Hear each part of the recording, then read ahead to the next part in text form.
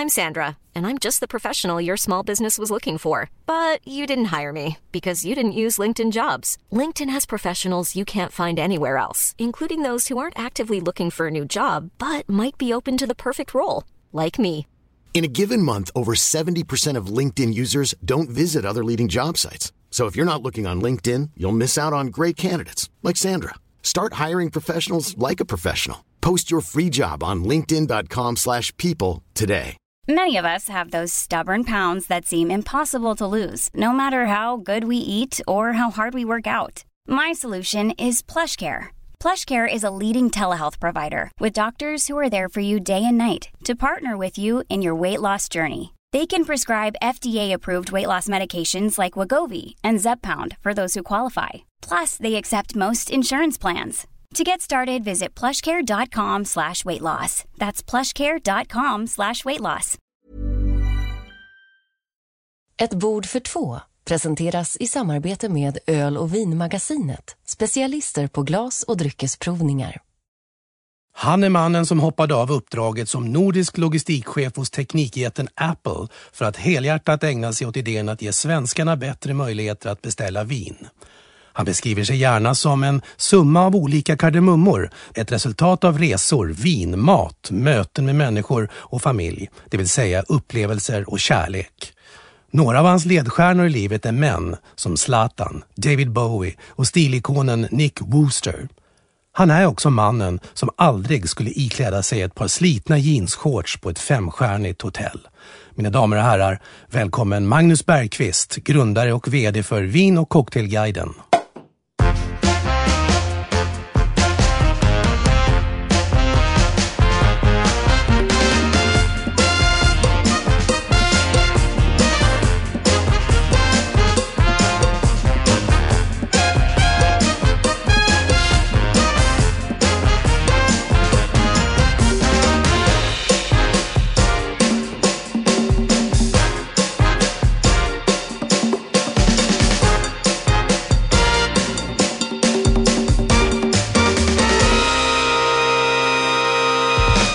Yes, och välkommen också du som lyssnar på Ett bord för två, en podcast ifrån oss på vinguiden.com. Mikael Anderkim heter jag och som sagt Magnus Bergqvist. Så trevligt att få träffa dig i det här sammanhanget. Tack ska du ha.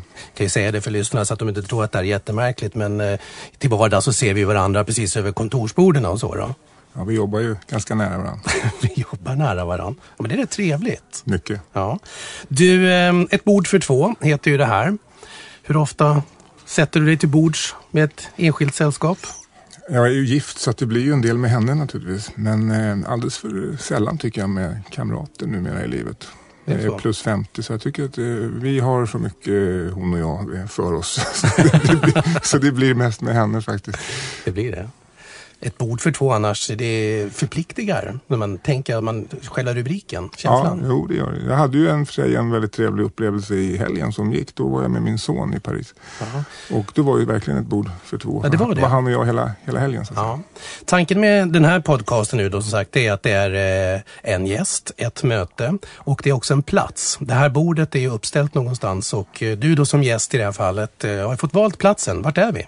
Ja, vi är faktiskt i Paris. Vi är på Café de la Paix som ligger vid Place de l'Opéra, vid metrostationen Opera. Okay. Och det, alltså den här jag har varit där mycket och tittat på opera, balletten och sådär. Så jag tycker det är en bra plats, väldigt centralt i Research. Paris. Precis. Och jag var där nu med min son alldeles nyligen igen då, när jag var i Paris. Okay. Och varför har du just valt den här platsen då? Jag gillar ju Paris väldigt mycket. Och jag gillar ju Frankrike och jag gillar framförallt också franska viner. Men jag vet inte, varje gång jag kommer till Paris så känner jag att jag ingår i en större verklighet. Du gör det? Som jag tycker tilltalar mig väldigt mycket. Ja. Och har det alltid varit så? För vi hörde ju inledningsvis här också att arbetet med Vinguiden och i vinvärlden har ju inte varit hela tiden utan att du kommer från teknikjätten Apple också då. Ja. Fanns Paris med på kartan då, Frankrike? Ja, alltid funnits med någonstans. Det har gått olika perioder i mitt liv. Det har varit en italiensk period, det har funnits en New York-period, den finns fortfarande. Men New York lite längre bort, så att Paris är ju lättare att åka till, det tar 2 timmar och en kvart. Så att det känns som dit kan man poppa över helgen. Man poppar dit över helgen. Du min vän, vi kommer komma tillbaka till det. Och väl vid bord så är det ju som så också att man börjar ha någonting att ett var som essen och ett var som trinken. Ja. Jag kan inte på franska så jag vet inte. Nej, inte jag heller faktiskt.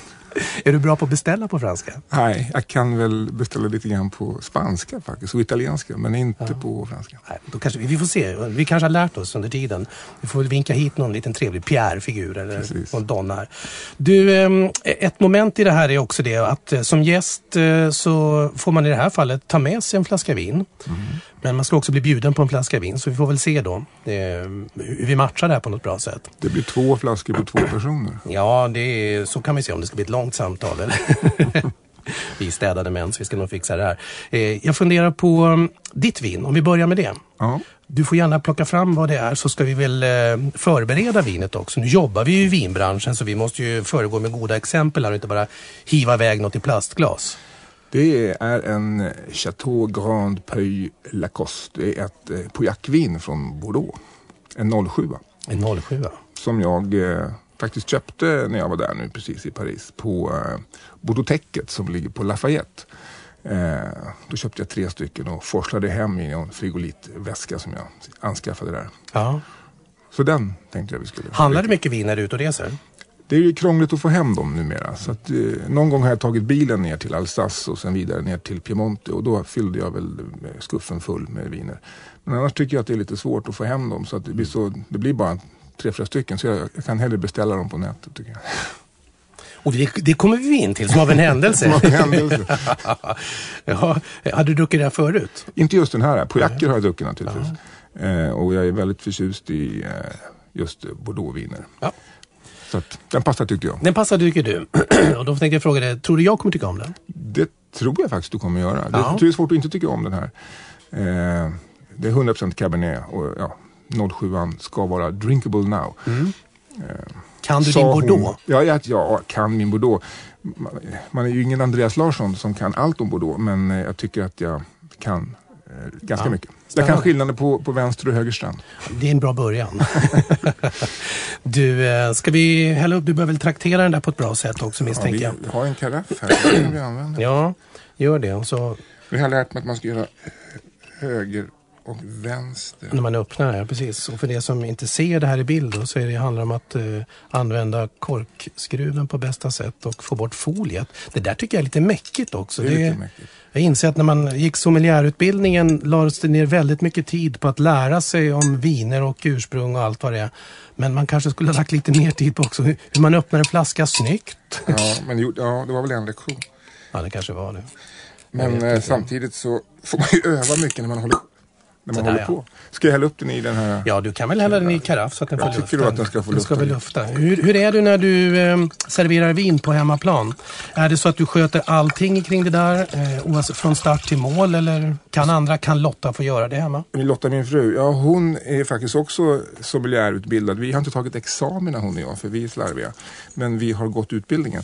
Men det blir ändå jag som får göra det här, de här lilla, jag ser lite grann som en japansk teceremoni. Det ska hämtas glas och det ska hämtas karaffer och det ska pysslas och tas upp och hällas upp och snurras och sen ska man närma sig vinet. Och det har vi blivit duktiga på. Framförallt efter utbildningen nu är vi väldigt duktiga på att närma oss vinet.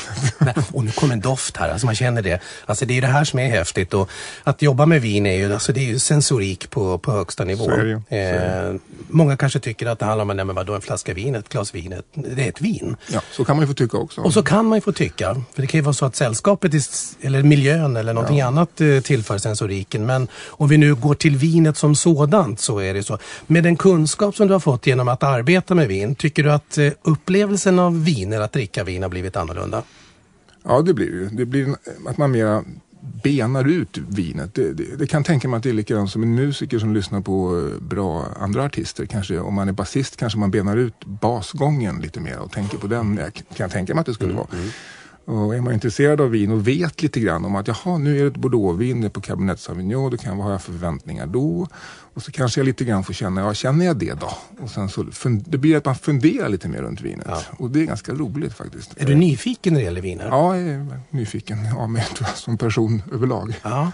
Men jag kan tänka mig att det är likadant som om man är bilintresserad. Är man inte det så köper man en bil för att åka från punkt A till punkt B. Men när man är bilintresserad då är det intressant med hur många cylindrar och vad finns det för vridmoment på olika saker. Sådär ja. Det är bra. När man är intresserad av något och man nördar ner sig så, då nördar man ner sig. Så är det ju faktiskt så. Då blir det så. Kan du märka att man måste söka lite annorlunda vänner å andra sidan när man väl utvidgar sitt vinintresse? Eller har du kunnat tagit med ditt gamla entourage? Jag tycker nog att mina vänner vet inte, de har inte förstått för nu tror jag efter 15-16 år att han kan ju lite om vin. De gamla vännerna från förr så att säga, vi pratar inte så mycket om vad vi jobbar med eller vad vi håller på med, utan det är mer man går på gamla meriter. Och då är jag alltid Bergqvistan som de kallar mig för, eller Magnus Bergqvist bara. Så att det är inte så mycket snack om sen så kommer de på nu, ja men just det, men du kan ju det där lite grann. Så du kan ta med dig vinerna. Men de vill inte att man ska bli någon snobb. Så att där ligger jag lite lågt. Då ska jag plocka upp någon kunskap här och där och så placera den och sen behöver vi inte snacka mer om det. Så kan det vara. Så att det inte blir exkluderande. Nej. För jag vill ju ha en inkluderande stämning. Man vill ha en inkluderande stämning. Jag ska också fixa och bidra till den inkluderande stämningen för att jag har ju också tagit med mig ett vin då. Ja, och eftersom man är värd då så har jag tänkt också att om det nu visar sig att vinet då tar slut så vill man ju kanske fylla på med någonting annat. Ja. Och som värd i det här fallet då så sträcker jag mig under bordet redan och så då. Men det är ju kul att se att vi är i Frankrike båda två. Ja, det ser ut som en Bourgogne. Ja, man skulle kunna tro det av flaskan att den är ju typisk sådan, den är väldigt tung också och snygg. Men vi håller oss faktiskt i Loire. Ja, det är Loire. Jajamän, det är Saumur Puy Notre Dame. Aha. Pardon my French. Det är ju det fina med det franska och vinkunskapen, det är att språkkunskaperna kanske inte alltid går hand i hand med hur man ska uttala. De får man skapa själv. Ja. Jag tog med den här faktiskt. 100% Cabernet Franc. Och det var lite roligt för som du säger att du har 100% Cabernet Franc i din. Nej, Cabernet Sauvignon. Alltså förlåt, Sauvignon sa jag, var dum jag. Ja, det var ju på jack för guds skull. Ja, då är det faktiskt. Jag får få låna den där. Ja, du ska ha öppna. Ja, jag ska fixa den jag också. Tänkte. Men jag häller upp i glaset direkt då. Okay. Den ska luftas i glas. Du, Vinguiden.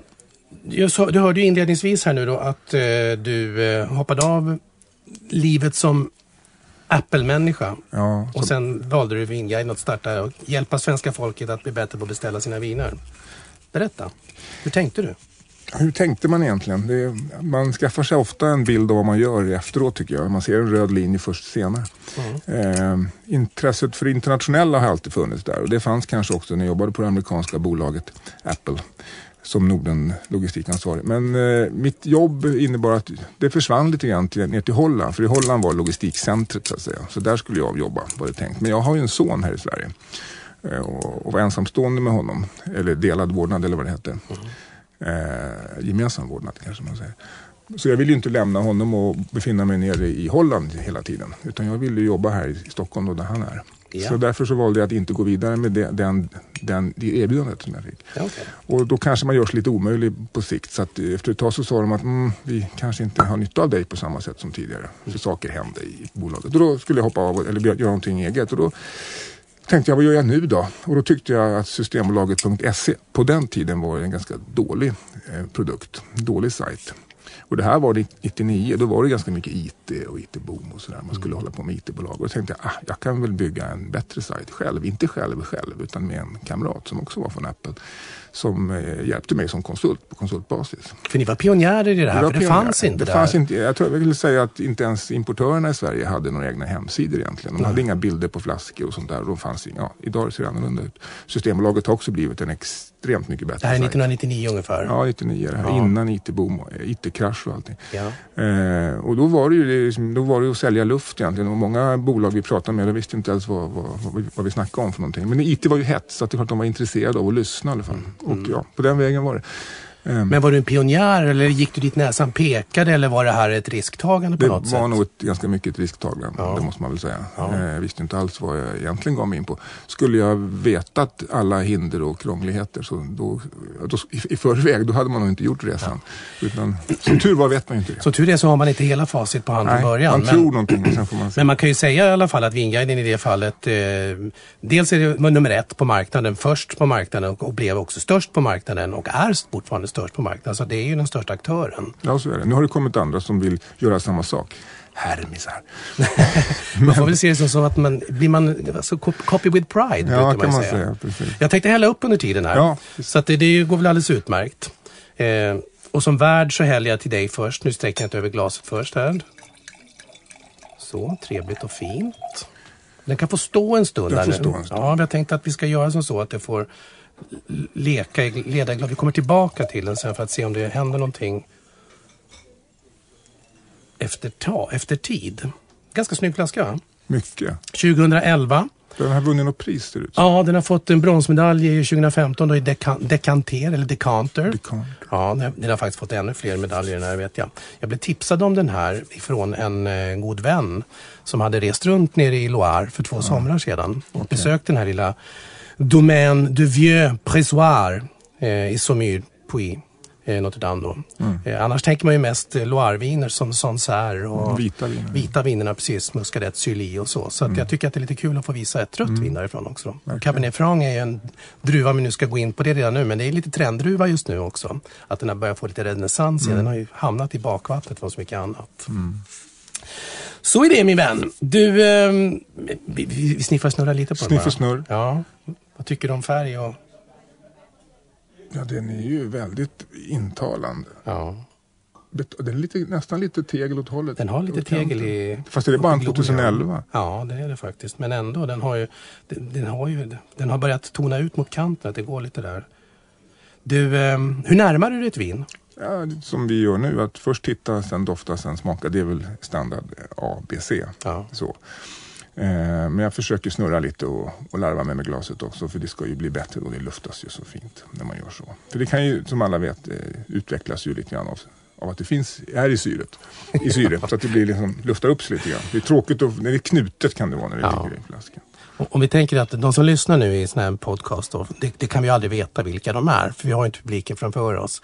Vi får väl tänka att det kanske är sådana som redan är anhängare, vinkunniga, men för de som definitivt inte är det. Så det här med att om man säger att man sniffar och snurrar, är det ett snobberi eller är det ett måste för att vinet ska bli på bästa sätt? Jag vet inte. Om jag utgår från mig själv så tycker jag inte att det är snobberi, utan det är väl bara för att liksom på något sätt närma mig vinet. Ja. Och kanske om jag köper en dyrare flaska så kanske jag vill göra flaskan eller vinet då rättvisa. Ja.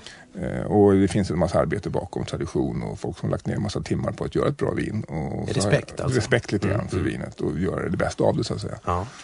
Är det ett maner du har lagt till med sen efteråt? Så jag kan själv komma på mig att jag sitter och snurrar på vattenglas och alla möjliga saker. Det blir jättekonstigt när man håller på med sånt. Men själva snurren sitter till slut som en reflex. Ja, men visst gör den det. Kan du snurra åt båda hållen? Ja, jag kan nog snurra åt båda hållen. Men inte om du tar bordet till hjälp nu. Nej, om du håller den fritt i luften. Nej, men då snurrar jag högervarv eller vad det blir. Märker du märkligt det blir plötsligt? Det blir jättemärkligt. Ja, börjar skvimpa. Men vi ska inte skvimpa på så vis. Fin doft, fin smak. Typiskt karaktäristisk, det är Cabernet Franc-doft tycker jag. Att det är mycket mörka bär, de rödfrukterna som finns. Man anar eken där bak också. Har den legat på ekfaten en längre stund eller? Den här? Det kanske man inte vet. Det vet jag faktiskt inte, det borde man väl ha tagit reda på. Så tittar vi på den här på kork eller på etiketterna bakom och då talar den om att den har legat 12 månader. Ja, på fransk ek. Jajamän, på fransk ek, ja. Exakt, visst är det så. Att läsa en vinetikett, är det problematiskt? Det var det, tyckte jag. Eller så här ska jag säga, efter sommelierutbildningen så tycker jag att man förstår etiketterna mycket mer. Då ser man att där öppnar det en massa saker som man inte hade en aning om. Då, vad det är för någonting. Alltså det blir små wow-upplevelser ibland. Ja. Så det är kul. Visst är det så.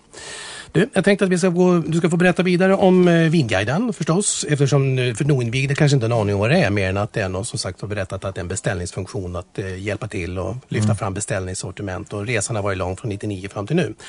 Jag råkar veta, och vi hörde innan här, att David Bowie är en av dina ikoner eller förebilder eller vad vi ska kalla det för. Han är ofta närvarande i mitt liv. Ja. Hur är det ditt förhållande till musik överlag? Jag hade en dipp under många år. Jag tror att det var sen vinylen försvann så började jag med CD och sen kom allt Spotify-ande och sånt där. Och då hängde inte jag med på det, i alla fall på Spotify-tiden, utan det var jag la av lite grann där. Tills det var retro igen med vinyl, och upptäckte jag, gud vad skönt att skaffa en vinylspelare, så gjorde jag det. Och så tog jag fram mina gamla Vax och började springa runt i de butiker som finns kvar. I Stockholm finns det några stycken faktiskt som säljer vinylskivor. Så springer jag och köper begagnat och nytt. Och sånt som jag har missat kanske när jag var ung, och tar tag i dem och så lirar jag vinyl, och det är så skönt att trycka på en knapp och dra fram en arm så funkar det. Jag behöver inte hålla på med tekniken. Och knastret. Är du en vinylvirtuos? Ja, det har ju blivit så nu då. Jag vill gärna etikettera mig på det sättet på något sätt. Jag tycker att det är kul med vinylskivor. Jag råkar ju veta att du har en man cave hemma. Jag har en man cave. Du har det. David Bowie då, var kom han in någonstans och när kom han in? Han kom in väldigt tidigt. Jag tror jag var 12 eller 10 år. Min mor hade en skiva som blivit kvarlämnad i det var Young Americans, kvarlämnad i en taxibil. Hon jobbade på taxi. Och då sa hon så, vill du ha den här? Och jag visste inte vad det var för någonting. Ja, men den där kan jag väl ta och lyssna på. Och då lyssnade jag på den och var hooked direkt på första låten av Young Americans. Resten av skivan var jag för ung för att förstå, tror jag. Men jag tyckte att ettan var ju bra. Ettan så att säga. Så den lyssnade jag på om och om igen. Och då när jag blir sån, då blir jag gärna lite nördig. Och så vill jag då köpa andra skivor, och då börjar jag titta. Och så hittar jag ju fler och fler. Sen kom ju han med ganska mycket skivor under kort tid där. Under Berlin-åren och så vidare. Så att då hängde jag ju på allt det där. Och så blev det liksom en sorts tics att jag skulle ha alla skivor.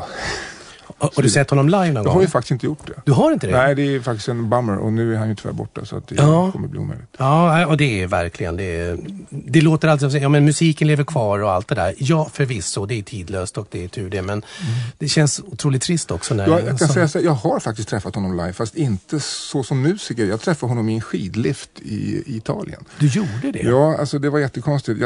Jag går runt i Cervinia i norra Italien, i Val d'Osta. Och så, där går det på gatan nere vid byn, så går det en väldigt vacker, lång somalisk kvinna i dyr pälsjacka. Och det är väl ett ovanlig syn faktiskt i en skidort. Alla går med skidutrustning. Så kommer hon där i en päls, och man ser att den är dyr. Som pälsar brukar vara. Och sen, jag tänker inte mer på det. Sen när jag åker i en lift så ser jag, går in en man och sätter sig i samma ägglift som jag. Vi är bara 4 personer i äggliften. Jag och min vän, och sen så är det Bowie och en kompis till honom. Men jag ser ju inte det från början. Men sen när han pratar och jag tittar på hans ögon, och så ser jag, och så tänker jag på han är ju gift med en somalisk kvinna. Och då lägger jag ihop ett och ett och inser att det här är ju faktiskt David Bowie. Så hon röjde honom? Hon röjde honom lite grann. Ja. För att man har ju skidutrustning på sig, det är ju inte så man är van att se. Men när jag hörde rösten och framförallt såg ögonen, han har ju 2 färger. Ja, just det. En pupill som är skadad. Då förstod jag att det var han. Och det var ju en episk.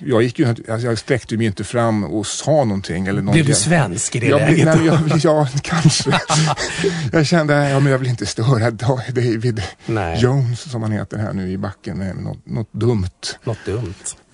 Ja, men då har du haft en close encounter i alla fall. Det kan man säga. Det var 1 meter ifrån. Så vi satt och svettades i samma sån här ägglift. Den var ganska lång, för det är långa. Så det var ju nog för säkert flera minuter. Men det är lite häftigt faktiskt. För att jag menar, som artist, om det hade varit David Bowie-artisten, en biljett kan de flesta köpa och gå och se konserten eller något liknande.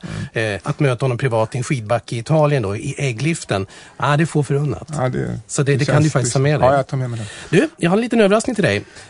Eftersom du har ju träffat Bowie då i liften. Men däremot så musikaliskt sett, om du inte har fått upplevt honom live. Men jag tänkte att vi skulle komma lite nära honom i alla fall. Så att musik, om nu vi inte kan spela musik hur som helst, så varför inte ta in den live då i så fall? Och det närmaste vi kan komma David Bowie idag, här i Sverige i alla fall, det är ju... Hej Max! Hej! Max Lorenz, känd för många, musiker, speakerröst, legend på alla möjliga sätt och vis. Men nu är också, mera faktiskt också Bowie. Ja, du är ju stor Bowie-fantast, det är det ju. Men du åker ju runt och spelar Bowie-låtar. Ja, det är härligt. Ja, hur börjar det? Ja, det är ju som ett fint vin. Det är som ett fint vin. Jag vet inte hur det började. Precis som du så har jag växt upp med Bowie när jag var liten redan. Jag fick min brorsa köpte Hunky Dory och han tyckte det var okej, men du kan få den här. Ja. Och på den vägen är det. Skidliften, ägget. Nej, jag blir så avundsjuk. Fast jag har sett honom 7 gånger. Va? Jaha, okej. Ja, det kanske väger upp. Jag såg honom live 76. Okej, så till. 76, du började där.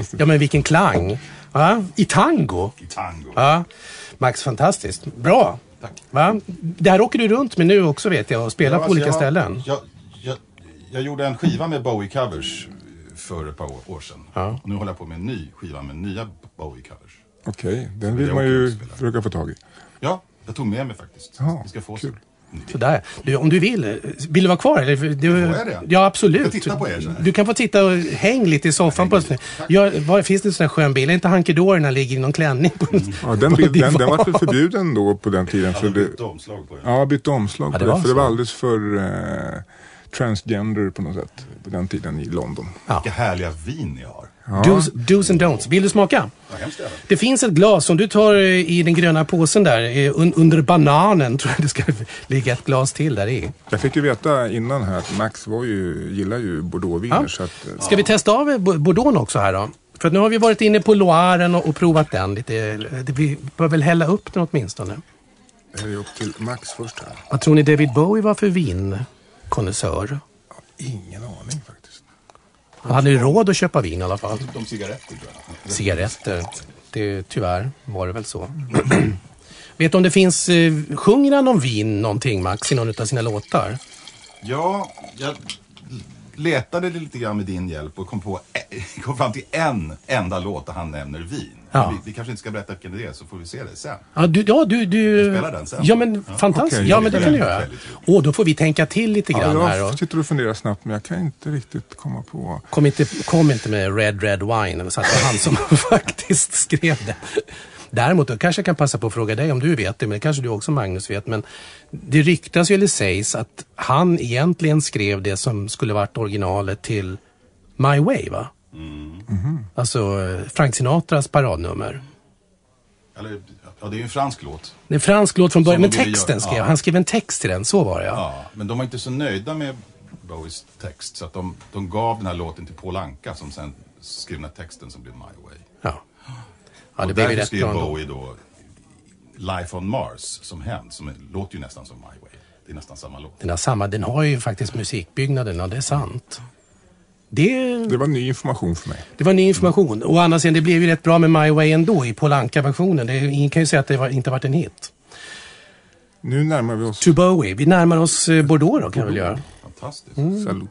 Salut. Vad har vi? Oj. Här var det väldigt mycket.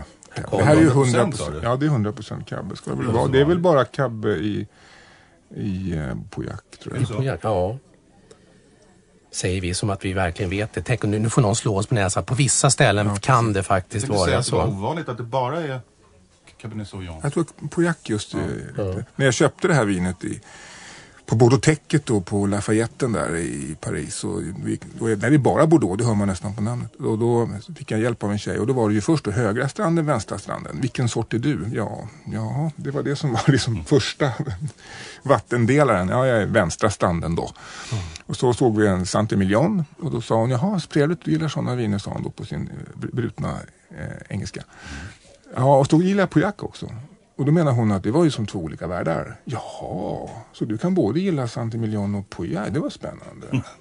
Oj, en sån varelse. Jaha, tänkte jag, var det konstigt. Och sen så började jag prata om att den här 09 och 10, de är ju bra år i Bordeaux. Ja, men de kan du inte dricka nu. Det är omöjligt. Du måste lite äldre. Så här var det en 07 då. Så du fick en liten lektion där? Ja. Jag tänkte de var bra år. Men hon sa ju då, ska du dricka nu eller ska du spara? Jag ska nog dricka i närtid.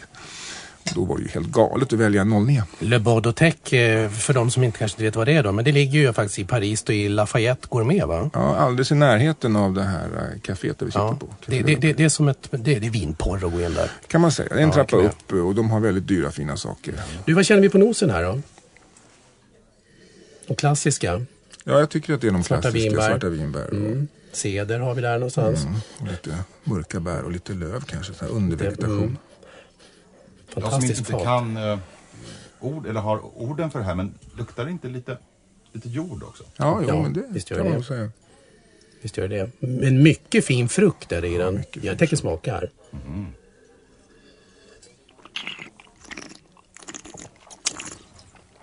Vet du när jag gjort ett kardinalfel här? Jag förutsatte bara att vi kommer dricka upp det. Jag har inte ens tagit fram en spottkopp. Jag tänkte samma sak. Vi spottar väl inte i det här programmet? Nej, det får man faktiskt välja själv. Men vi kanske ska tänka på det till framöver sen. I så fall om det mot förmodan skulle finnas någon som tänker det vore väl bra om man kommer som gäst till någon och så tar man med sig fint vin och så ber man få ta fram spottkoppen också i så fall. Det är lite konstigt, lite krystat. Tycker du att det är mycket manerer om vi går tillbaka till vinvärlden och sånt? Är det mycket manerer i vinvärld så? Ja, det är det väl. För den som inte håller på med vin så kan det då anses lite snobbigt och etikettigt på något sätt vad man ska göra. Men det är ju en tanke bakom det mesta av det. Och då, de här orden vi nu lite grann lekte med här, om det var jord och det var cederträ och allt sånt där. Det är klart att för en oinvigd så är det ju vin i vin. Och då blir det snobbigt. Och kanske blir det snobbigt för att det är lite sensoriskt. Att det handlar om lite känslor i det här fallet då, doft och smak.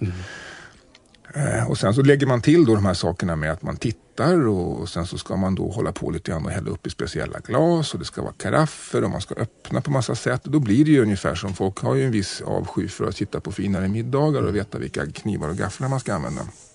Och har man liksom aversioner mot sånt, då blir det här ännu mera konstigheter och då blir det lite... Men det är väl likadant som man håller på med fisk eller någonting. De har väl sina drag som ska... alla särintressen. Alla särintressen har väl sina grejer. Men det jag kan tycka också det är lite grann när man börjar jobba med. Jag som kommer från musik- och mediebranschen från början då och nu i sommelierutbildningen och med sommelieryrket och börjar jobba som vinprovare.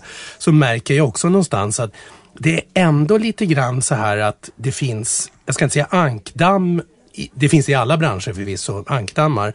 Men ajabaja den anka som tänker simma åt fel håll ibland. Man ska gärna följa strömmen. Så kan det nog. Och så är det ju i våran bransch lite grann också. Spelar om du jobbar på finare ställe eller om du skriver för finare tidningar eller om du har blivit utmärkt och fått medaljer för att du är duktig som vinprovare eller vad det nu kan vara. Men det kan lika gärna vara åt andra hållet att vi har ju ett litet förhållande till vår folkhälsomyndighet också. Vi är ju Sverige för Guds skull. Att det finns lite så här att ja, det är bra att ni tycker om och att ni lär er, men ni ska nog inte köpa så mycket i alla fall. Att det blir lite motsatsförhållande ibland. Ja, det kan det nog bli. Det kan nog vara så att det är bra att man kan och men där kan jag tycka att... Till skillnad om man är i Italien eller Frankrike eller Spanien, för där är det ju stolthet, det är jordbruksprodukter för Guds skull. Ja, så kan man säga, det är livsmedelsprodukt. Många fransmän tycker ju inte att de dricker alkohol bara för att de dricker vin inte. Alkohol för dem är förknippat med sprit. Ja. Men det finns ju en känsla av att Systembolaget har ju tagit rollen till exempel som ajabaja och som förklarande att det här är farligt och det är inte alls bra och tänk på det. Och det är säkert rätt, det är deras uppgift. Men jag kan tycka att media i Sverige har tagit en annan roll som är att drick med måtta och fundera på vad du dricker och drick till mat. Hur fungerar det ihop? Det finns ju ingen, vad jag vet, som pratar rätt mycket om att man ska bli full och sådana saker. Utan det handlar om att man ska smaka. Och det tycker jag är bra att man gör. Att man, för då kanske man den vägen dricker hellre en dyrare flaska än 2 billigare. Eller kanske dricker 2 flaskor istället för att köpa en bag-in-box. Vinguidens uppdrag då, och uppgift som du ser det?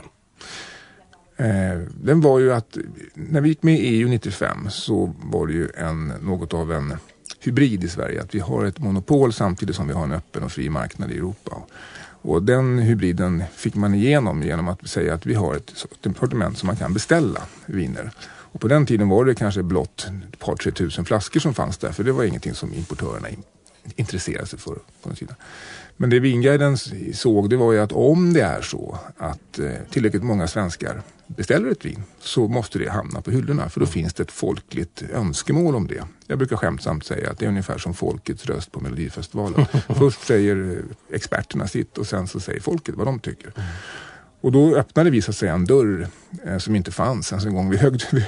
Vi hackade ut en ny öppning i muren så att säga. Och så vi kan ordna beställningar och skicka in dem till Systembolaget. Och det gjorde vi till att börja med på fax faktiskt till butikerna runt om i landet. Och sen så med tiden så ändrades det här till en teknik som faktiskt Systembolaget hjälpte att ta fram som heter dryckeslistan. Och där kan vi då lägga in beställningar. Så att det vi gör egentligen, vi tipsar om bra viner och sen så klickar folk och hamnar sen till slut på Systembolaget där man till slutligen lägger sin beställning. Så att det råder inget tvivel om vem man beställer av, utan det är Systembolaget fortfarande. Men det är ett beställningssortiment och syftet för importören är ju att det ska få in varan på hyllan. Och då kan man ju tänka sig, är det bara massa skräpprodukter som de vill få in? Nej, men det funkar faktiskt inte riktigt så, för det är självrenande det här systemet. Ja, det är ju det. För att om det är så att en produkt kommer in men inte gillas av folket, då åker den ut lika fort igen. Ja. För att där väljer då vi som går i butikerna och handlar att den ska finnas kvar genom att helt enkelt köpa den. Så att man kan inte ha dålig juice. Man kan inte ta fram en produkt som är usel och försöka trycka in den på bolaget. För den åker ut lika snabbt igen och då är all effort liksom waste. Så att du måste ha bra grejer. Och på hyllan har vi cirka 2000 produkter idag. Och sen, men via Vinguiden så kan man ju faktiskt komma åt nästan 17-18 000. Så är det.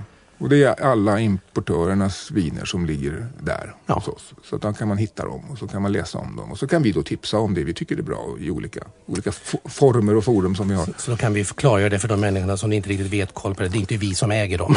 Det är inte vi som äger. Vi äger dem lika mycket som jag brukar skämtsamt säga som flygstolen.se äger ju inte Lufthansa och SAS och andra flygbolag utan det är ju en beställningstjänst. Ja. Och vi är också en beställningstjänst. Ja. Tycker du fortfarande lika kul? Ja, jag tycker att det är roligare och roligare faktiskt. Ja. Du brukar säga att det ska vara kul att gå till jobbet. Det ska ju absolut vara. Det är därför jag försöker göra ett sång- och dansnummer varje gång jag går innanför dörren där. Det är roligt att ha roliga medarbetare och när man ser att alla rör sig framåt i samma riktning och vet vad vi ska och att det är kul produkt och att vi faktiskt ibland hjälper små vinimportörer som tycker det här är ju jättebra vin. Alltså, tänk om vi kunde få uppmärksamma det på något sätt. Och det kan vara små vinbönder som gör någonting väldigt bra och ekologiskt och fairtrade och då kan vi få hjälp vara med på det. Det är kul. Faktiskt. För man glömmer ju faktiskt det att det är bakom varje flaska så är det ju. I'm Sandra, and I'm just the professional your small business was looking for. But you didn't hire me because you didn't use LinkedIn Jobs. LinkedIn has professionals you can't find anywhere else, including those who aren't actively looking for a new job, but might be open to the perfect role, like me. In a given month, over 70% of LinkedIn users don't visit other leading job sites. So if you're not looking on LinkedIn, you'll miss out on great candidates like Sandra. Start hiring professionals like a professional. Post your free job on linkedin.com/people today. Many of us have those stubborn pounds that seem impossible to lose, no matter how good we eat or how hard we work out. My solution is PlushCare. PlushCare is a leading telehealth provider with doctors who are there for you day and night to partner with you in your weight loss journey. They can prescribe FDA-approved weight loss medications like Wegovy and Zepbound for those who qualify. Plus, they accept most insurance plans. To get started, visit plushcare.com/weightloss. That's plushcare.com/weightloss. Hey, it's Ryan Reynolds, and I'm here with Keith, co-star of my upcoming film, If, only in theaters May 17th. Do you want to tell people the big news?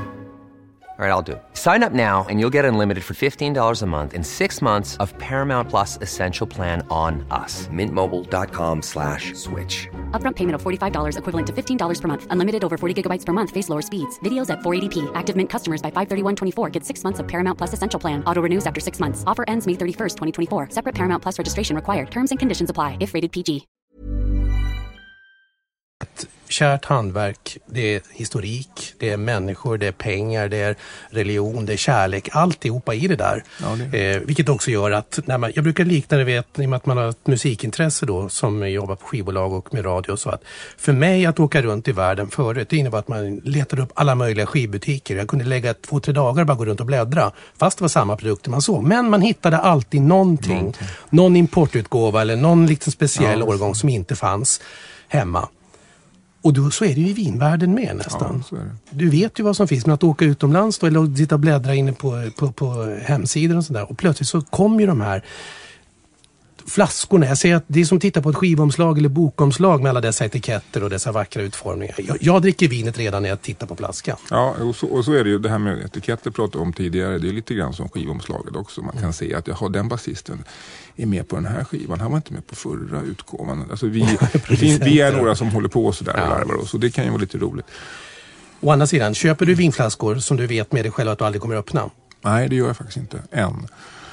Jag skulle önska att jag vore en sån som köpte och sparade och hade och sådär. Men jag köper och konsumerar. Jag hade en vinkylare en gång och tänkte jag skulle bli en sån. Och det var efter filmen Sideways som kom någon gång på 2000-talet. Just det. Som handlar om 2 stycken män i medelåldern som åker runt i vingårdarna i Napa Valley och provar vin. Och en är vinintresserad, den andra är bara intresserad av ragga tjejer. Men ett måste att se om man är intresserad av vin tycker jag ändå filmen. Och där var det ju då så att väldigt mycket att snacka om vin och att ha vinkylar. Jag köpte direkt en vinkylare. Nu ska jag bli en sån där som spar och funderar. Men det visade sig att när jag hade köpt upp en 10-15 viner, då hade jag fest och så försvann allihopa. Och så köpte jag och jag höll på. Så att jag sålde den där vinkylaren. Men nu har jag kommit mognat i ålder och nu känner jag nog att men jag kanske skulle vilja ha en sån. En liten sån här cave. Dels en cave du jour som man kan ha för kortare lagring men också lite annat. Samtidigt så är det ju, jag är lite tudelad i det där. För att förut har jag aldrig samlat någonting, men med sommelierutbildningen och där så börjar man ju plötsligt få upp ögonen för och så köpte jag på mig sin i bomben av olika saker, allt ifrån områden man plötsligt hade läst eller kunde uttala och så, där pratar man om poifumé och då måste jag ha en sån också, jag hade ingen aning om hur det smakar och sådär. Men det är lite tillbaka till hon där i butiken i Frankrike då, hade jag då varit en sån som sparat så hade jag kunnat köpt den där 09an och kanske druckit den om 3-4 år. Nu känner jag med mig att det kommer jag inte vänta så länge. Utan då köper jag 07an då som jag kan dricka på en så du kan dricka som jag kan dricka här idag. Ja, och det brukar man ju faktiskt säga. Jag brukar säga när jag håller vinprovningar och frågar, men hur länge ska man liksom lagra ett vin som man går och köper? Ja, men som regel, i 95% av tillfällena släpps ett vin på marknaden, då är det redo att dricka. Så det kommer inte vara dåligt bara därför. Sen har vi tycke och smak. Sen kan det hända saker för att det lagras och mår bra utav det. Men det innebär ju också att om det har legat i 10-15 år så behöver det inte innebära att det är bättre för det. Allt kommer fortfarande handla om det individuella tycket och smaken. Och det är lite charmen i det också. Men brukar också tänka att en vinbonde, en vinmakare, en önolog, alla som är med någonstans i processen, de gör ju vinet på bästa sätt i syfte att det ska njutas utav, inte att det ska ligga där bortglömt, instängt. Nej, och om utifall att det är lite anden i flaskan, för vi vet ju inte förrän vi väl har korkat upp om det faktiskt är så fantastiskt. Så är det. Det var ju som i Barolo där på 70-60-talet, då var ju vinerna låg ju för att de skulle konsumeras om 30-40 år. Ja. Och det var ju inget bra tyckte de yngre generationerna som kom. Så de såg ju sönder farfars gamla bottis och för att helt enkelt skapa viner som faktiskt kan drickas i närtid. Så att man behöver, för det var inte så bra kanske kommersiellt att ha viner som måste sparas i 30-40 år jämt. Nej. Och det har man ju då sett. Barolo har ju blivit enormt stort sen man har fått viner som faktiskt är drinkable. Visst är det så. Du reser mycket vet jag. Är det så att du planerar dina resor utifrån vinbesök och vinupplevelser också numera? Ja, lite grann. Så, faktiskt. Jag har varit i San Francisco just för att vara i San Francisco, men också för att naturligtvis uppleva Napa Valley. Ja. Jag har varit i Argentina och då passade jag på att åka till Mendoza.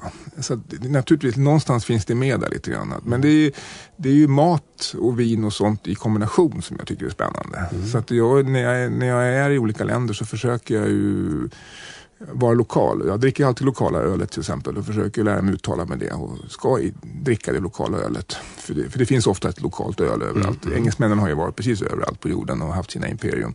Så att det har de i alla fall lärt folk över hela världen att göra bra öl. Så det brukar jag försöka anamma matkulturen så. Det enda stället då jag faktiskt var tvungen att till slut gå ifrån, det var när jag var i Kambodja. Och då var jag ju stenhård på att nu skulle vi äta khmerkulturen. Så jag stolt sa till kyparen, bring it on, give me the khmer food. Och då fick jag det khmer food och det var nästan oätligt. Och så försökte jag väl en kväll till och min fru började knorra. Tredje kvällen så gick vi på en italiensk restaurang och käkade carbonara. Ja. Khmermaten var inte så rolig faktiskt. Den är säkert bra någonstans, men där vi var den inte bra. Nej, och jag menar, bara liksom ambitionen finns där så ja, kan ambitionen man ju, så kan man ju, jag tror jag gick ner något kilo där på de dagarna. Man kan närma sig i alla fall. Du är inne på det här med maten och så. Är du duktig i köket? Intresserad i köket, det är jag. Intresserad av att laga mat. Det behöver inte innebära att man är duktig. Nej, precis. Det är det jag menar. Det var det jag försökte få det till.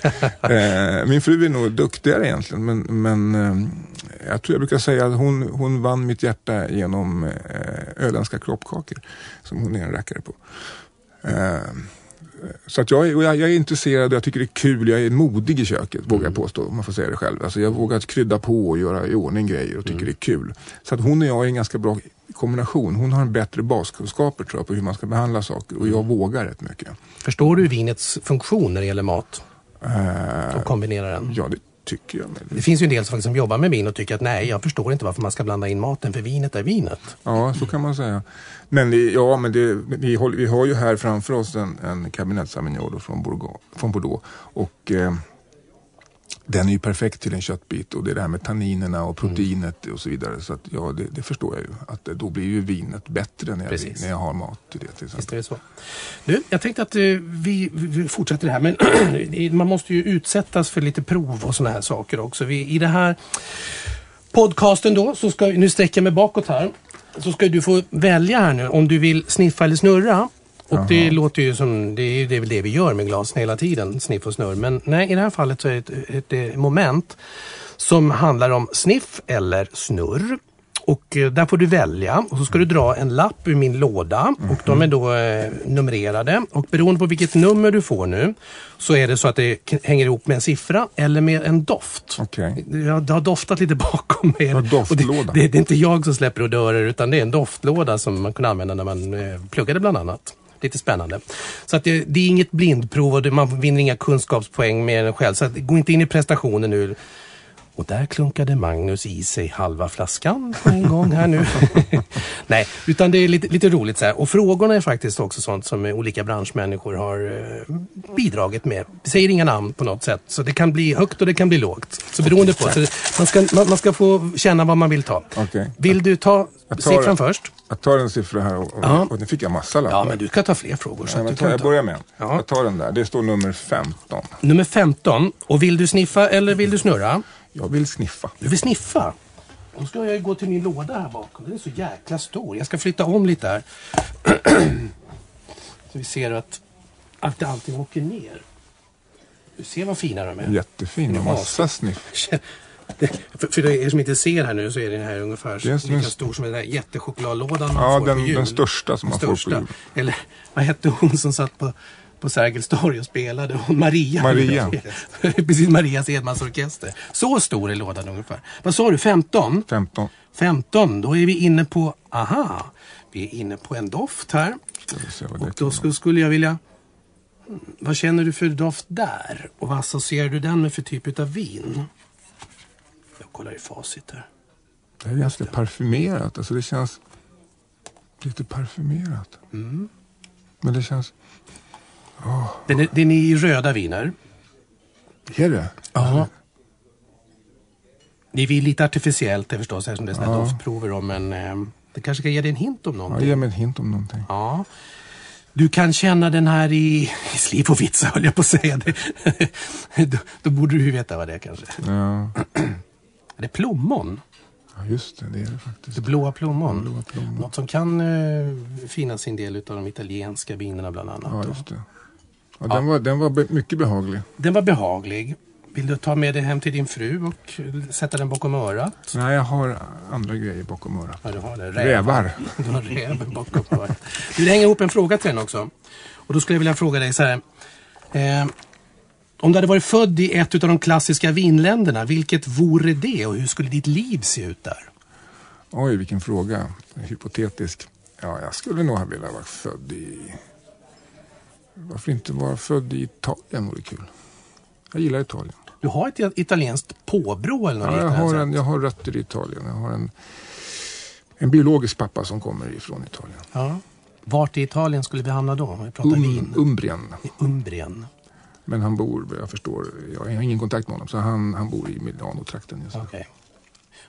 Reser du gärna till Italien då? Ja, det gör jag. Jag har varit mycket i Italien. Jag räknade ut en gång att jag hade varit där över ett år av mitt liv. Jag har varit där mycket på somrarna med Kalle då, min son. Vi har varit där väldigt mycket. Och i Spanien. Men Italien har legat kärt om hjärtat. Och det är ju både skidåkning och det är Rom och det är Milano och Florens. Och det är bada på kuster och åka ut till öar. Så det är det där du och David Bowie hade då gemensamt? Ni åker skidor det också. I Italien. Det gör vi. Men det är Italien som vinland idag. Det är ju onekligen det land där det säljs mest viner i Sverige. Det går flest italienska viner från hyllan. Vissa tycker att det börjar bli lite likriktat och tråkigt. Din inställning till frågan? Det beror på vad man väljer för någonting. Tidigare sa man ju att italienska viner var lätta och sådär. Det kanske var det man drack då. Nu tänker jag på 80-talet och så. Pastavin sa man. Och sen nu är det mycket appassimento, torkad frukt. Och det finns ju massa sånt. Man kan ju göra torkad frukt nästan i alla regioner i Italien. För att man kanske först och främst tänker kanske på Veneto uppe i norra med Amarone och Ripasso och sådär. Men det är ju bara att gå bort från den tanken så finns det ju en massa andra ställen som just Barolo har vi nämnt här tidigare, men det finns också på Etna till exempel. Det finns ju otroligt mycket intressanta vinområden. Chianti ska vi inte heller glömma. Så att det är bara att det kanske blir så ibland att vi går i samma spår allihopa. Och då är det klart att då blir det väldigt många som dricker sådana viner och då kommer in många sådana på Systembolaget och så hittar man mest dem. Och då förknippar man det med vad italienska viner är för någonting. Det sägs ju att Amarone-trenden är på väg att dämpas en aning. Lite grann tror jag. Och det kanske är hälsosamt om man säger så då. Ja, det skulle man kunna säga. Det finns ju så mycket annat. Ja, det finns så mycket annat. Så. Ja. Själv undrar jag mig gärna en Chianti Classico, en riktig sådan. Jag tycker det är underskattat vin. Jag blir lika kär varje gång jag närmar mig en sån. Rufino i bastkjol.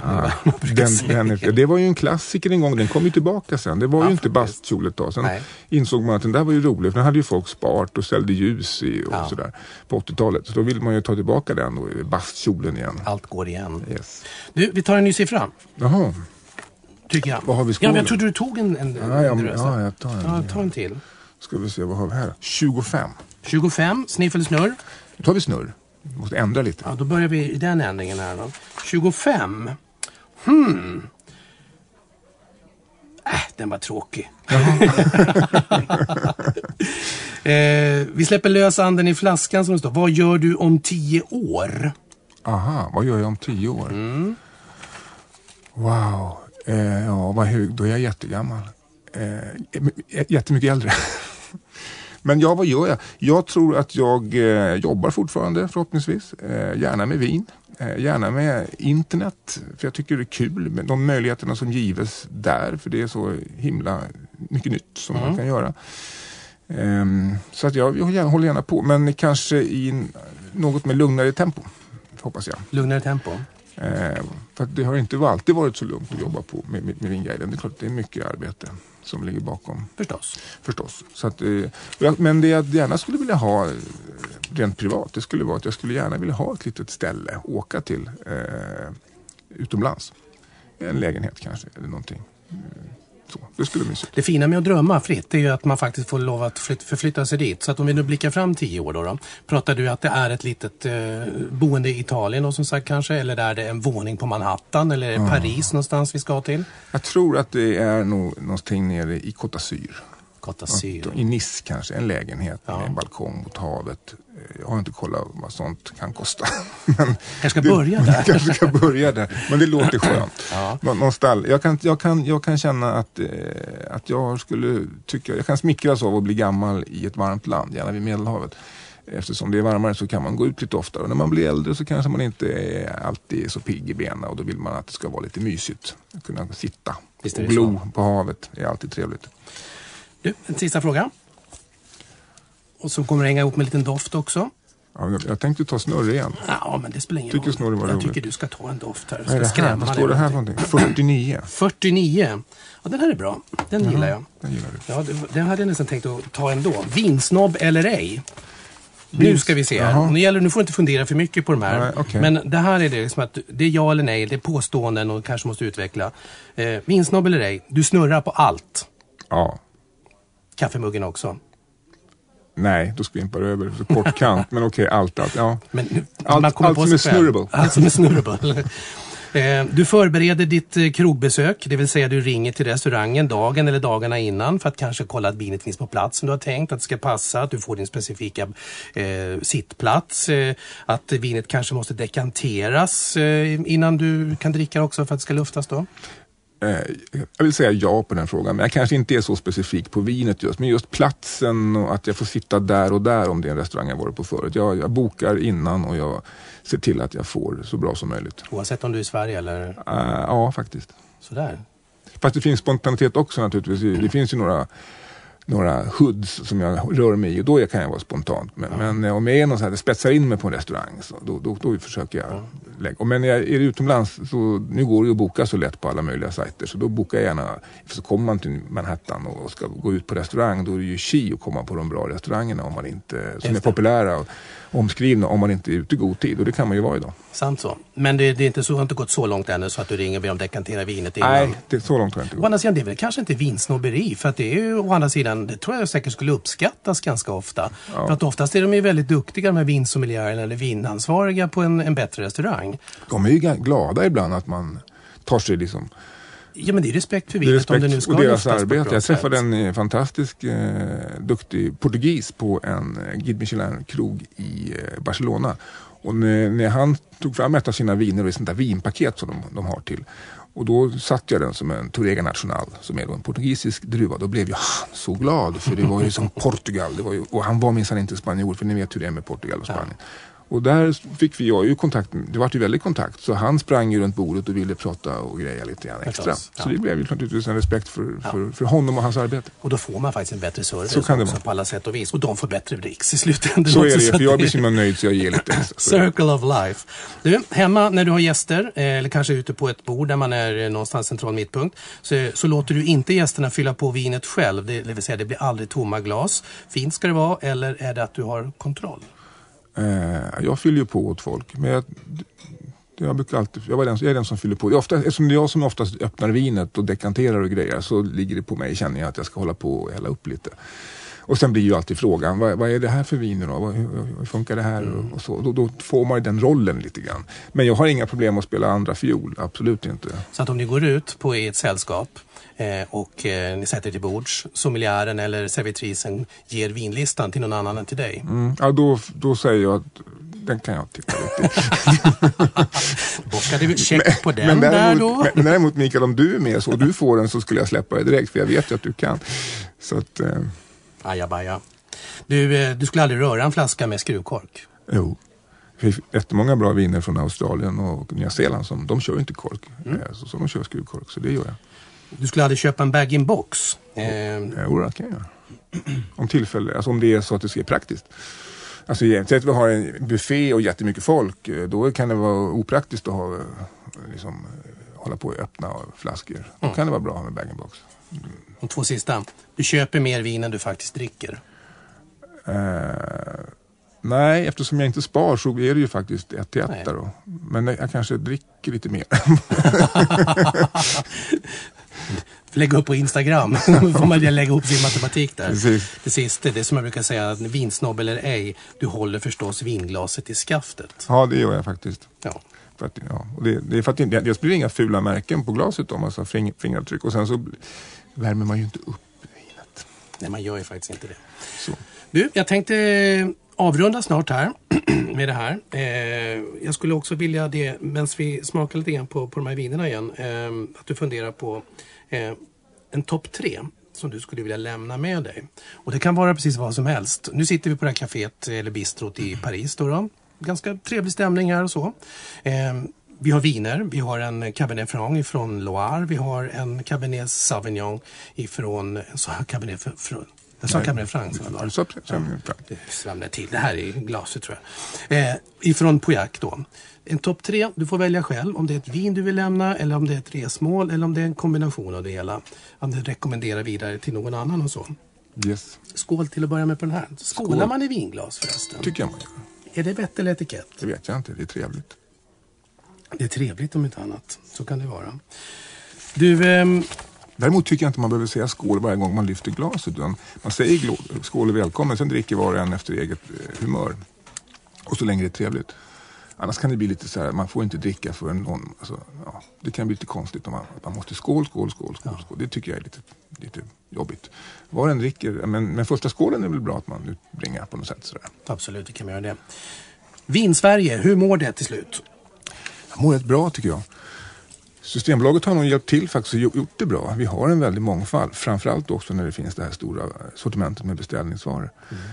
Däremot det som kanske gnager lite grann, det är att i många mindre orter i landet så kan det vara så att det finns inte så mycket som man kan tro. Att butikerna i Sverige, de omvandlas ju efter hur köpmönstret är i den kommunen eller orten. Och då blir det så att är det väldigt mycket öl och bag-in-box som säljs, så blir det mest det som finns på hyllan. Och då finns det kanske inte så mycket för den som vill hitta ett speciellt Gewürztraminen kanske från Alsace. Och då hittar man inga bra viner. Och då blir det som du var inne på förut, då går man till italienska hyllan och så kanske man hittar, om man ska ha rött då, så hittar man Appassimento. För det står nämligen där, antagligen. Och då när det finns så stor mångfald på Systembolaget och framförallt att beställa, då tycker jag det kan vara synd att det blir så snävt. Men då finns ju det här beställningssortimentet. Och då tycker jag med dens hjälp, om man då kan planera lite grann i förväg, en vecka ungefär, så kan man få en jättemångfald. För jag kan tycka själv att om jag går till ett systembolag som jag besöker vid Odenplan här i Stockholm, där jag bor, så märker jag att om jag ska ha ett vitt vin över 100 kronor så kanske det finns 10 att välja på, varav hälften är Chardonnay. Nu vill jag ha en Riesling och då fanns det kanske bara 2. Ja. Och det är rätt dåligt om man tänker på hur otroligt många Riesling det finns att beställa. Så att därför beställer jag mest. Precis, och då beställer man. Och då finns den funktionen. En del är också i uppdrag, om vi nu ska prata sådana saker, men det är ju ett uppdrag man ger sig själv. Att utbilda eller att utveckla människors kunskapsnivå om vin i det här fallet också, eller drycker, kan ju också bidra till att man vågar titta någon annanstans än att gå dit strömmen går, eller att man börjar fråga eller att man börjar beställa själv. Nu vet ju jag att Veckans klonk är ju ett spännande, eller det är en liten Sleeping Beauty som håller på att resa sig upp, och som Vinguiden som vi startade i början av året, men som nu faktiskt har börjat lyfta med ganska breda vingar, och det är ju syftet att öka kunskap. Ja, det är ju det. Att utbilda lite grann på ett enkelt och lättsamt sätt. På ett enkelt och lättsamt sätt, med lite humor. Och där jag och min kollega David spelar 2 roller, kan vi säga. Han är den mera kunnig, han är väldigt kunnig och duktig. Och jag kanske kör en lättsammare programledarroll som jag trivs i. Så att det är kul att göra det. Och det är kul att få förmedla kunskap utan pekpinne. Utan lite mera lättsamt. För den som vill kan lära sig en massa. Vi har det ganska mycket. Och David gör jättefina grafiker med kartor och grejer. Så det är lätt att följa med. Och det är kul med de applåder, om man säger, som man får på nätet av folk som likar och skriver att de vill ha mer klonk och längre klonk. För vi tänkte så här, hur långa ska klonkarna vara då? Ska de vara 3 eller 5 minuter?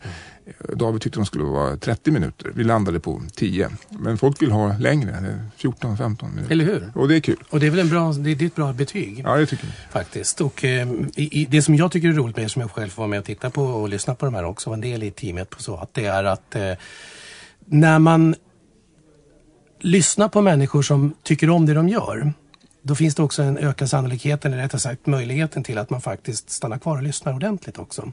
Och nu finns det ju en ganska spännande och ganska rolig rollfördelning er emellan. Så att vill man nu, om man inte vet vad Veckans klonk är, då går man in på vår sida www.vinguiden.com, och där kan man se Veckans klonk. Där det ligger ju alla avsnitt. Och det ligger alla avsnitt. Och de ligger ju kvar, och de blir ju inte gamla, de här avsnitten. Nej, de blir inte det. Informationen är ju, om vi talar om Chablis, så är ju den informationen samma om ett halvår och 2 år och 3 år. Och väldigt lång tid. Det bor en estradör i dig också, eller hur? Ja, det kanske det gör någonstans. Jag var intresserad av skådespeleri när jag var liten. Spelade mycket teater i skolan på mellanstadiet där. Det var klassens roliga timme och sådär. Jag hade kanske en vilja, en önskan, ska jag säga, att spela teater. Men av olika anledningar så öppnades aldrig den dörren. Jag var helt enkelt feg. Jag vågade inte gå den vägen. Den kändes osäker och jag hade inte något. Man kanske behöver stöd någonstans från någon förebild. Jag hade inga förebilder på det. Det var bara en önskan jag hade inuti mig. Så den gled jag undan ifrån. Så om 10 år, när Magnus sitter då där nere i Côte d'Azur, så finns det då ett litet lokalt teatersällskap någonstans nere, och då kommer han finnas där, och då är det då Veckans klönk. Då briserar han fullständigt. Exakt, det finns ett litet pensionärssällskap. Ja, det skulle vara lagom för mig. Du, min vän, om vi tittar på våra 2 vinnare slutligen här nu då. Cabernet Sauvignon och Pauillac Bordeaux 2007. Och sen hade vi då Cabernet Franc 2011 från Loire. Är det 2 kombatanter eller är det 2 stilbildare?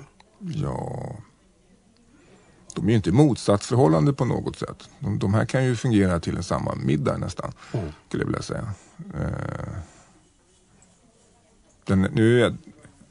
De är ju fantastiskt fina i färgen, och de är ju härliga på nosen båda 2. Men om du provar Cabernet Franc nu, så känner du att den har en helt annan kärvhet i sig.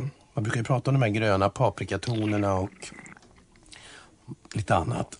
Lite mer rustik. Så är det ju. Eller hur? Visst är det så. Där tanninerna och slöjan i Pauillacen är väldigt elegant och vacker. Man märker att det är Bordeaux här. Nu har den stått en halvtimme i 45 minuter i karaffen och en halvtimme i glaset.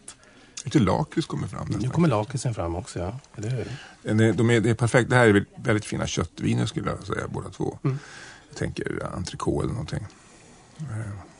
Kul. Tack för vinet. Ja, och tack för sällskapet. Tack. För Guds skull. Jag tror att de är på väg att plocka notan till oss här också nu. Fler vill ha bordet. Aj. Så jag tar med mig doftlådan. Max, har du somnat med glaset där borta? Nej, jag fick inte smaka på den andra. Nej, men det är klart att vi ska fixa det här också. Det får jag säga. Vad ska vi lämna med? Du sa att det fråga en liten snabb fråga till er experter. Kör på. Kan man jämföra, alltså musik. Det finns ju ingen bra och ingen dålig musik, utan det är högst personligt. Vad du tycker är bra och och vad du tycker är dåligt. Är det samma sak med vin? Eller kan man säga att de här vinerna är bra och de här är mindre bra? Vad tycker ni? Ja, det är en svår fråga egentligen. Alltså det finns ju vin som produceras väldigt mycket för konsumtion.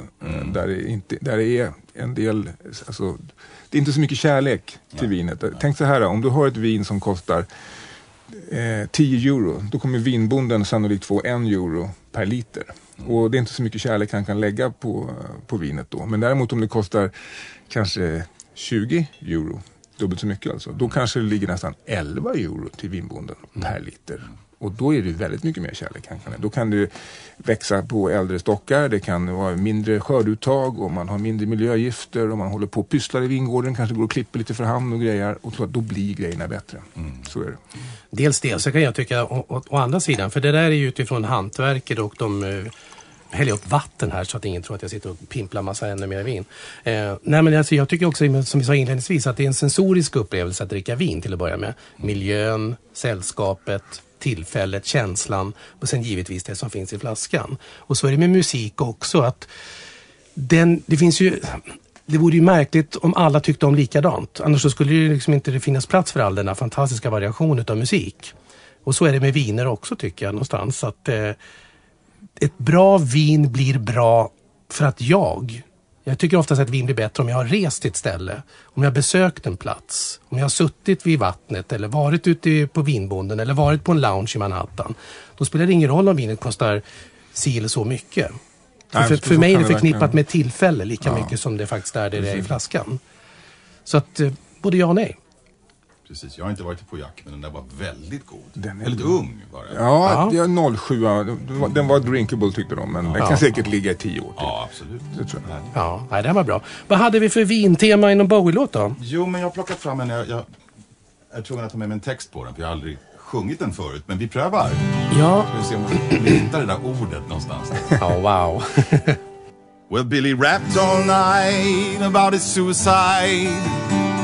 How he kicked it in the head when he was 25. Speed jive. You wanna stay alive when you're 25. And Wendy's stealing clothes from Marks and Sparks. Freddy's got spots from ripping off the stars from his face. The funky little boat race. Television man is crazy, saying we're juvenile delinquent wrecks. Oh man, I need TV when I got T-Rex. Rather you rest, I'm a dude-dad. All the young dudes carry the news. Boogaloo.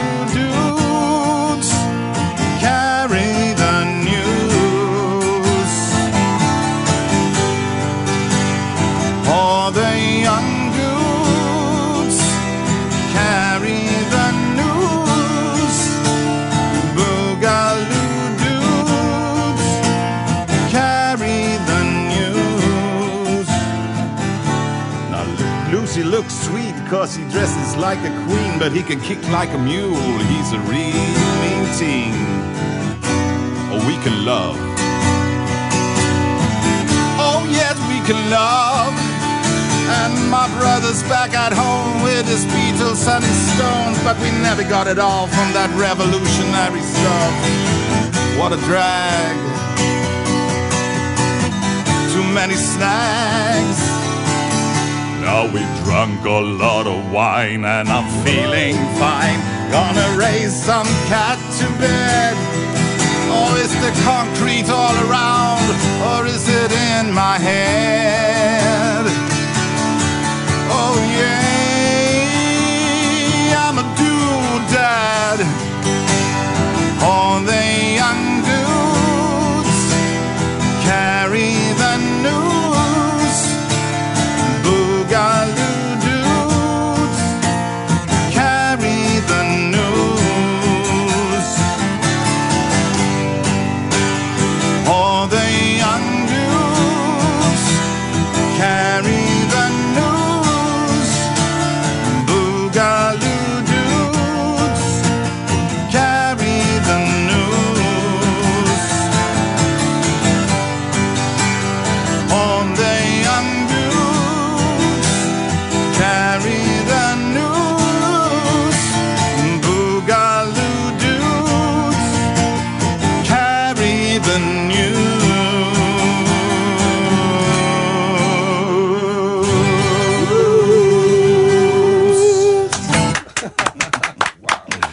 Fantastiskt. Hörde ni wine? Väldigt tydligt. Det kom in där som All the Young Dudes. Motte Hoople var väl de som gjorde ordentligt. Ja, Bowie skrev den till dem. Ja, fantastiskt. Det är det som är så skönt med den typen av artister, att de frikostigt delar med sig till andra. Ja, jag är ju precis, och när vi nämner det så är ju också Lou Reed en god vän till mig där hemma. I min mancave. I din mancave, ja. Det har jag också fantastiskt, vi har precis samma smak. Ja, vad bra. Jag tycker det tråkiga som ska sägas, det är att när jag var i Singapore första gången, då dog Lou Reed. Och när jag var i Singapore andra gången så dog David Bowie. Så nu menar jag att Iggy Pop ska kolla upp min reskalender. Ja. Jag tänker, nu åker du inte till Singapore. Nej, det får vara nog med det här nu. Ja, du bör precis skicka ett litet meddelande om inte annat så. Tack snälla Max. Tack. Fantastiskt bra. Topp 3, hade du någon sådan? Topp 3, det var platser och saker som man skulle kunna... Något du vill lämna med dig bara? Något jag vill lämna med mig bara. Ja, och smultronställen ska man ju inte riktigt berätta om, för då vill man ju ha för sig själv. Men jag kan nämna mat till exempel. Och jag tycker man ska åka till Vietnam. Jag nämnde det tror jag tidigare här. Nej, det var Kambodja. Men Vietnam ligger alldeles bredvid. Och där åker man gärna och äter deras färska vårrullar. Helt fantastiska. Färska vårrullar? Ja, alltså istället för att fritera det så är de färska. Ja, okay. Och de är så spicy och så goda så att det är nästan löjligt. Och då kan man dricka oftast dricker man deras inhemska öl. Jag var inne på det här med att de har alltid öl i de här länderna, i alla länder. Och bang bang bang som betyder 333 heter deras inhemska öl. Det finns ett som heter Saigon också naturligtvis, som är mer internationellt känt. Men bang bang bang kan man dricka till en våröl. Eller så dricker man naturligtvis en Riesling, alldeles utmärkt. Och är de starkare så kanske man ska ha en Gewürztraminer. Ja. Någonting sånt. Ja. Men nu är det ofta dyrt att dricka vin i de här länderna, för de måste importera och det är massa skatter och tullar och grejer. Så att jag brukar dricka bang bang bang. Då dricker man bang bang bang. Så och då kan man åka till Ho Chi Minh eller till Hanoi. Väldigt vackert där. Galna städer och men intressant på många sätt. Om jag ska nämna hotell så kan jag nämna att jag själv har en fäbless för att bo på alldeles för dyra hotell. Det var ju den där jeansshortsen där. Ja, precis. Och då har jag en hotellkedja som jag kan nämna som jag tycker är bra. Det är Sofitel. Det är en fransk hotellkedja som finns i hela världen. De är lite ojämna för de är väldigt bra i New York och de är väldigt bra i Europa, men de är inte fullt så bra i Asien. Men och att de är så bra, de har väldigt sköna sängar. De har samma sängar, alltså samma typ av sängar och linnen överallt i hela världen. Och då jag råkar veta också att på Air France så har de Sofitel-sängarna som de kallas för My Bed, alltså i lakan och sånt när man flyger business class. Sådär, ja. Så. Och det är samma som faktiskt SAS har ju hästens grejer när man flyger där. Så att de har liksom... De har tänkt till. Mm. Så det skulle jag rekommendera, att bo på Sofitel och gärna i Paris till exempel. Men jag har en fäbless för Sofitel i New York när jag åker dit. Det ligger på 45:e gatan tror jag, mellan 50 och 6. Så det är precis Midtown i Theater District. Så det är väldigt nära till både shopping och allt vad det är för någonting. Och när vi ändå är i New York då, som också är en stad som ligger med varmt om hjärtat, så vill jag rekommendera en restaurang. Och den restaurangen heter Rue 57. Alltså gata 57 då. Och det ligger då på 57:e gatan naturligtvis. Men korsningen 6:e avenyn. Och där i den korsningen då så ligger då en franskt bistro, fast på amerikanska förstås. Och dit går jag alltid när jag är i New York. För jag tycker det ligger nära MoMA och det ligger nära Sofitel-hotellet och det ligger nära Central Park. Så dit kan man liksom, hur man än går så hamnar man gärna där. Förstår. För det är väldigt praktiskt. Och det har fantastisk mat och det är det här bistrokänslan. Så att de som jobbar där tror nästan att jag bor där någonstans. Ja, men det är väl fantastiskt. Alltid där. Ja. De morsar lite lätt så här. Nu är han där igen. Men då är lite grann, då kan vi nästan ana det att det bor en trygghetsmänniska någonstans i det ändå, som man söker upp platser som man gillar. Fast både och. Alltså jag åker ju också till nya platser hela tiden. Jag har en önskan att jag smickrar mig själv med att försöka vara en sån som har en utvidgad comfort zone, som det heter numera. Jag vill liksom vara på nya platser, men jag vill någonstans känna att jag lite grann känner till platsen. Och det här är ju ett väldigt arbete. Ja, jag förstår det. För att ju fler platser man åker till, och så måste man åka dit flera gånger för att inte behöva göra de här must-dos, utan få vara lite grann som kan åka till ställe och bara sätta sig och vara nöjd. Då måste man ju faktiskt åka mycket. Så det blir bara mer och mer ju mer man åker. Det blir mer och mer åka, mer och mer poäng. Och Lotta följer med då, frun för jag förstår och sånt där också. Så att det blir... Det är en fäbless vi har att resa tillsammans. Ja. Det är det vi gör helt enkelt. Så fort vi får tid så sticker vi någonstans. Livet är en resa. Vin är en resa. Tiden rinner ut. Jag säger bara att jag tänkte lämna det med ett vincitat. Vi har inte druckit upp alla våra glas, tack gode Gud för det. Flaskorna är inte tömda, inte ännu. Vi är städade människor där vi sitter på det här lilla trevliga bistrot då i Paris. Så ska det vara. Men ändå, efter ett glas, det här är ett citat jag tänkte lämna med. Efter ett glas vin så blir du yster som en gasell. Inte du alltså, utan det här är allmänt då, turkiskt ordspråk. Att efter ett glas vin så blir du yster som en gasell. Efter 2 glas sprallig som en zebra. Vid det 3:e glaset, då förvandlas man till ett rytande lejon. Men vid det 4:e så blir det åter samma gamla åsna som innan. Magnus, vi ses på jobbet. Tack. Kan vi få beställa nu? Så. L'addition s'il vous plaît. Ja, så var det. L'addition s'il vous plaît. Det får vi lägga sig. L'addition s'il vous plaît. Ett bord för 2 presenteras i samarbete med Öl- och vinmagasinet. Specialister på glas- och dryckesprovningar.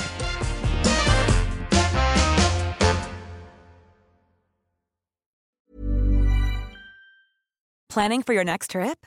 Elevate your travel style with Quince. Quince has all the jet-setting essentials you'll want for your next getaway, like European linen, premium luggage options, buttery soft Italian leather bags, and so much more.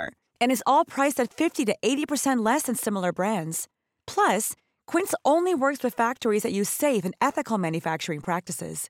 Pack your bags with high-quality essentials you'll be wearing for vacations to come with Quince. Go to quince.com/pack for free shipping and 365-day returns. When you make decisions for your company, you look for the no-brainers. And if you have a lot of mailing to do, Stamps.com is the ultimate no-brainer. It streamlines your processes to make your business more efficient, which makes you less busy. Mail checks, invoices, legal documents, and everything you need to keep your business running with Stamps.com.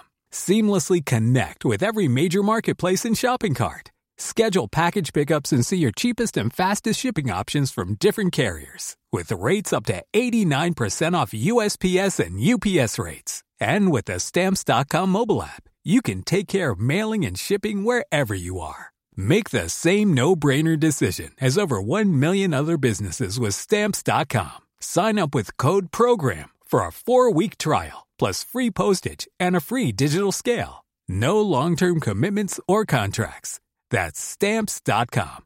Code PROGRAM.